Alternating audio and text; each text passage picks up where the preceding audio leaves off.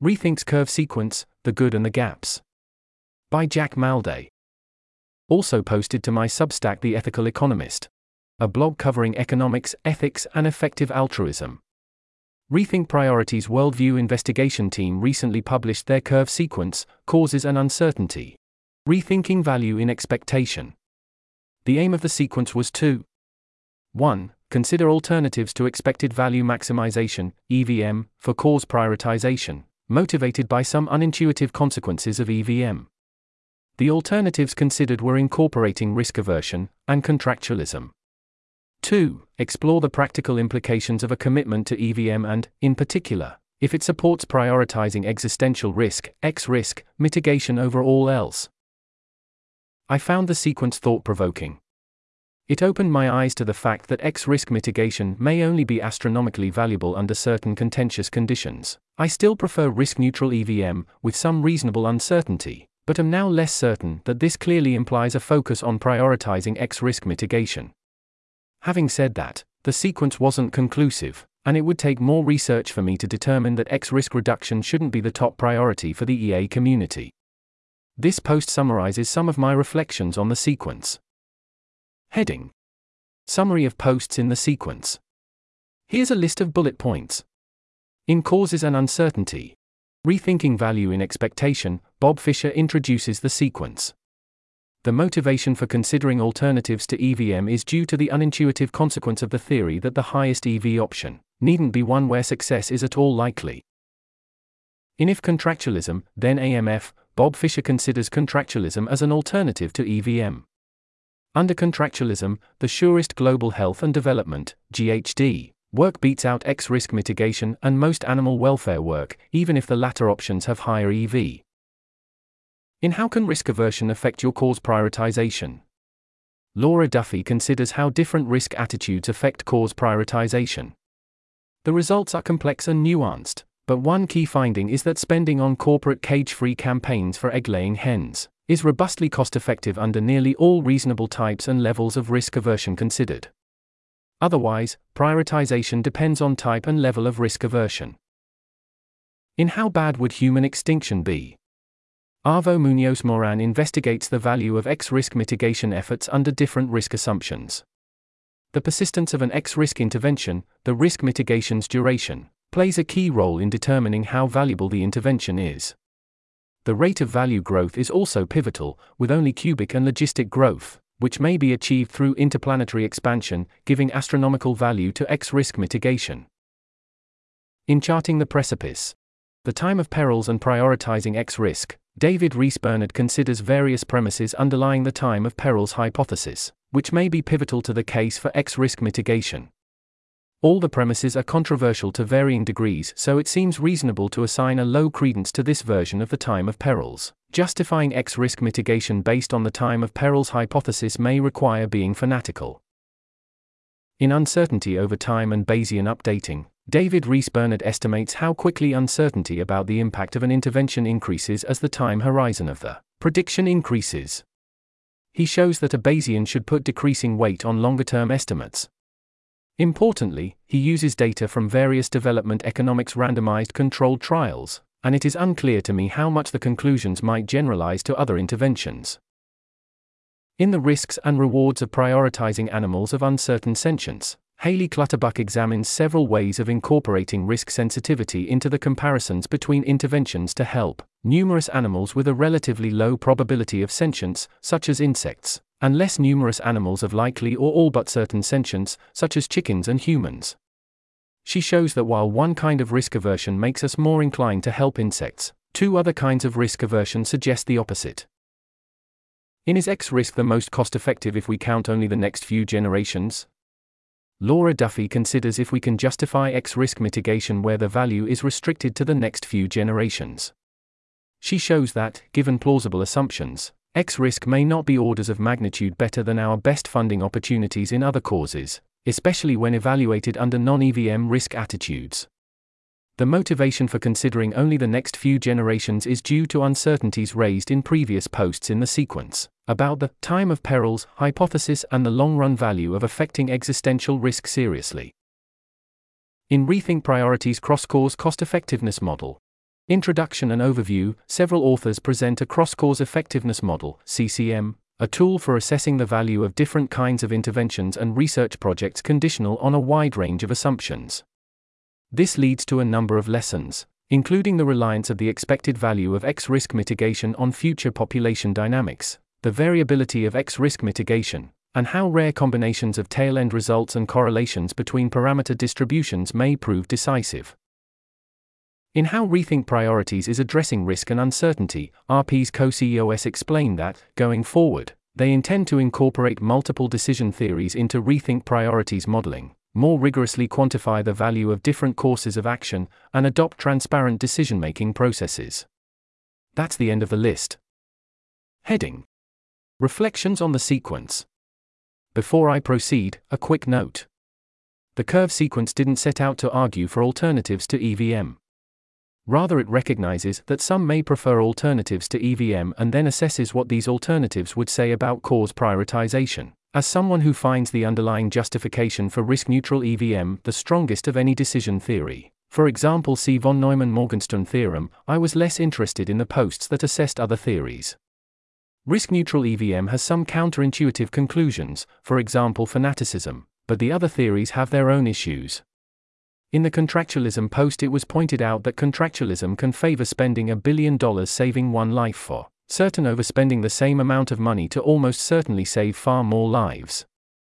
This seems almost antithetical to the core ideas of effective altruism.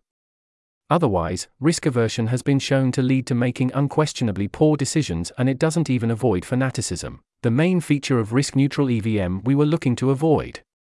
Of course, I have some uncertainty over the best decision theory, so it is useful to know what other theories say. I tend to favor a maximizing expected choice worthiness (MEC) approach to dealing with moral uncertainty. MEC says that we ought to assign probabilities to the correctness of different theories, assess the moral worth of actions under each theory, and then choose the action with the highest overall expected moral value based on these probabilities. As someone who will apply the highest credence to risk-neutral EVM, all I need is for X risk reduction to be hugely valuable under risk-neutral EVM for it to swamp all my altruistic endeavors. With this in mind, I was mostly interested to see what the sequence would say about the claim that risk-neutral EVM implies X risk reduction is our most pressing priority. With that clarification out the way, let's dive into some reflections. Subheading: The good. Subheading: X risk reduction may only work under very specific scenarios. The standard case for X risk reduction is simple: the future could be vast and great. It seems important to do what we can to ensure that potential isn't destroyed. The curve sequence shows that things aren't quite this simple. Arvo Munoz Moran's post raises that, for X risk reduction to be far and away the most pressing priority, we may need to assume some or perhaps all of the following. 1. Fast value growth, for example through interplanetary expansion. 2. That we will face a small number of high-risk periods, but otherwise low risk, for example a time of perils or great filters hypothesis. 3. That the best interventions we have available to us have persistent effects, for example that they don't just reduce X risk for a few years but for a longer time period. Subheading: And these scenarios may not be all that likely. Importantly, these scenarios that are needed for X risk reduction to be overwhelmingly important may not be at all realistic. The curve sequence doesn't cover how realistic fast value growth might be, but it does examine the other two key conditions. David Rees Bernard's post examines the time of perils hypothesis, noting no fewer than 18 premises that may be required to ground it. All the premises are controversial to varying degrees, and it seems that their constellation is pretty unlikely.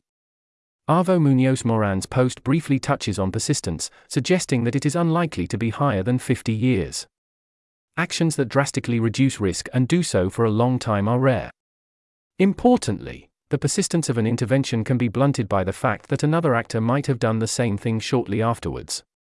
Furthermore, Laura Duffy's post suggests that if we lose these conditions, we may not be able to resort to the argument that X risk reduction remains overwhelmingly important considering just the next few generations alone.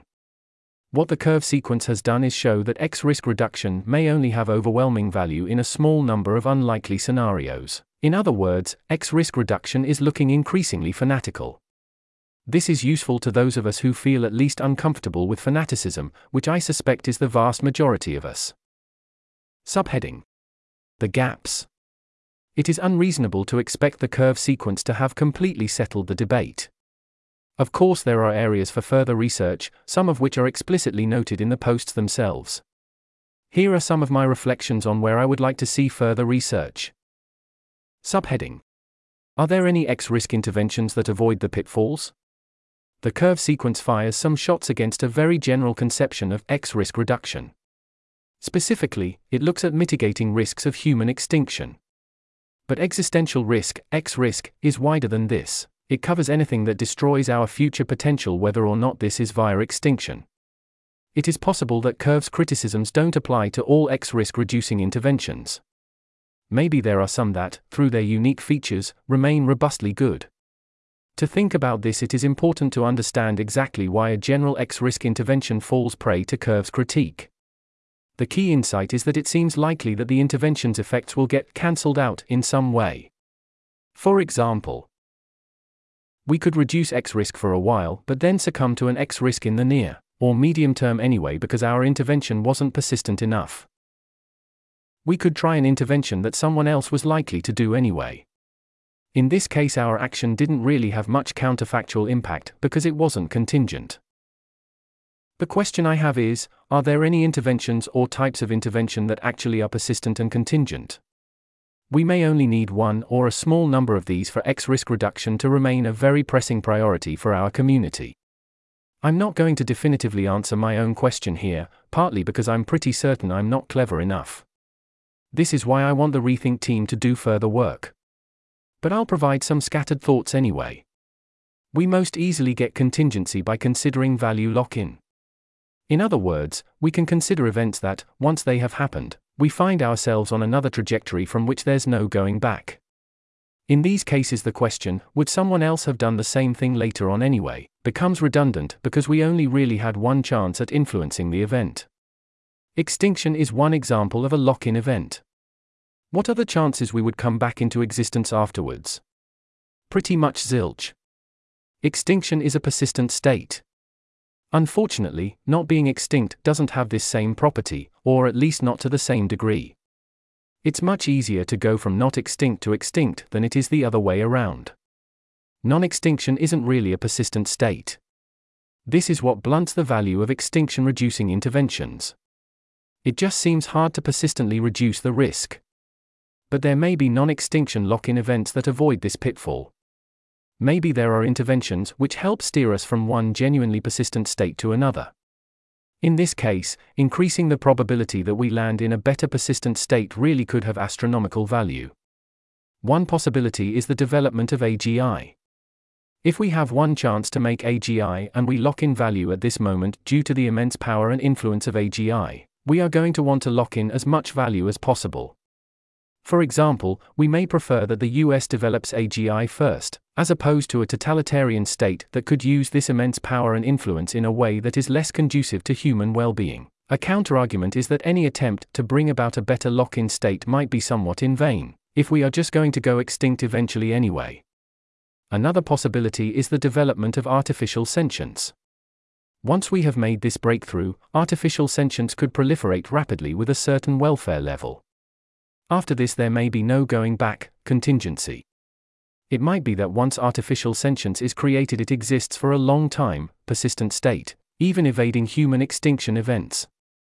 Importantly, there may be multiple persistent states here with different value levels, for example one, where the artificial sentience has welfare X, one where it has welfare X plus 1, one with welfare X plus 2, etc.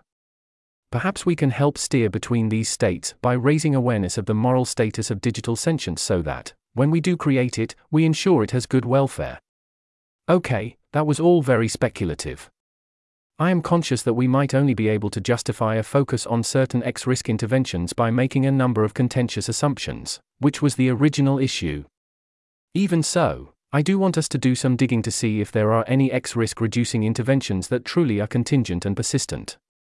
Rethink's examination of a general conception of X-risk reduction is very useful, but I feel we need to move to more granular analysis that focuses on specific interventions.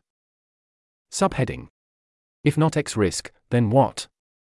The effective altruism community has traditionally considered three primary cause areas: global health and development, GHD, animal welfare, and reducing existential risk.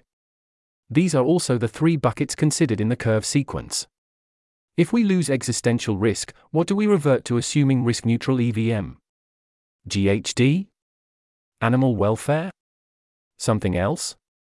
This is a question that the EA community has tackled in some depth, but I think there are still more questions to tackle. Which interventions are we not clueless about? Is it really reasonable to fund GHD interventions when it is plausible that the negative animal welfare impacts may exceed the positive human welfare impacts? I provide some initial thoughts in this comment chain. The failure of X risk reduction may not mean the failure of long-termism. Toby Ord discusses how speed-ups and enhancements may be hugely valuable, as they scale with both the instantaneous value of the long-term future and its duration. Are there good speed-up or enhancement intervention options? If we do give up on long-termism, let's be wary of throwing the baby out with the bathwater. Maybe we can revert to medium-termism, which could imply something like boosting technological progress, economic growth, or mitigating climate change. How do these options compare to GHD and animal welfare in terms of marginal cost-effectiveness? Also, are there GHD or animal welfare interventions that can be considered medium-termist?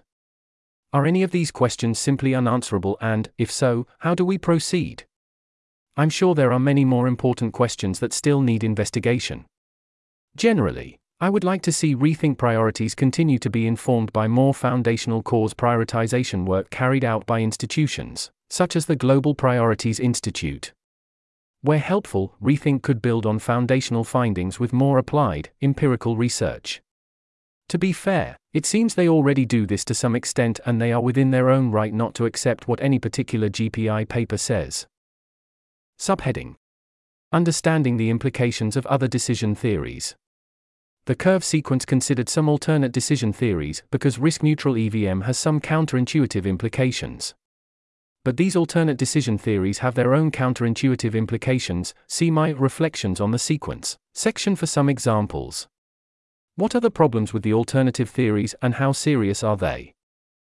Subheading: More research on fanaticism. Ultimately, the curve sequence's criticisms of X risk reduction are a bit of a moot point if there isn't in fact any issue with fanaticism, as has been argued. Fanaticism seems to be a crunch point. It might not be Rethink that does this, but I would like to see more investigation into how important it is to avoid fanaticism in cause prioritization. Heading: Concluding remarks. The curve sequence was great. It stimulated a lot of debate and furthered my understanding of under what conditions we can get astronomical value, and how realistic these conditions may be. I hope the Worldview Investigations team continues their great work and hopefully gets closer to settling some of the key debates. Until then, I will continue to point people who ask what they should do in the direction of X risk reduction, albeit with a bit more trepidation. This article was narrated by Type 3 Audio for the Effective Altruism Forum. It was first published on November 28, 2023. To report an issue or give feedback on this narration, go to t3a.is.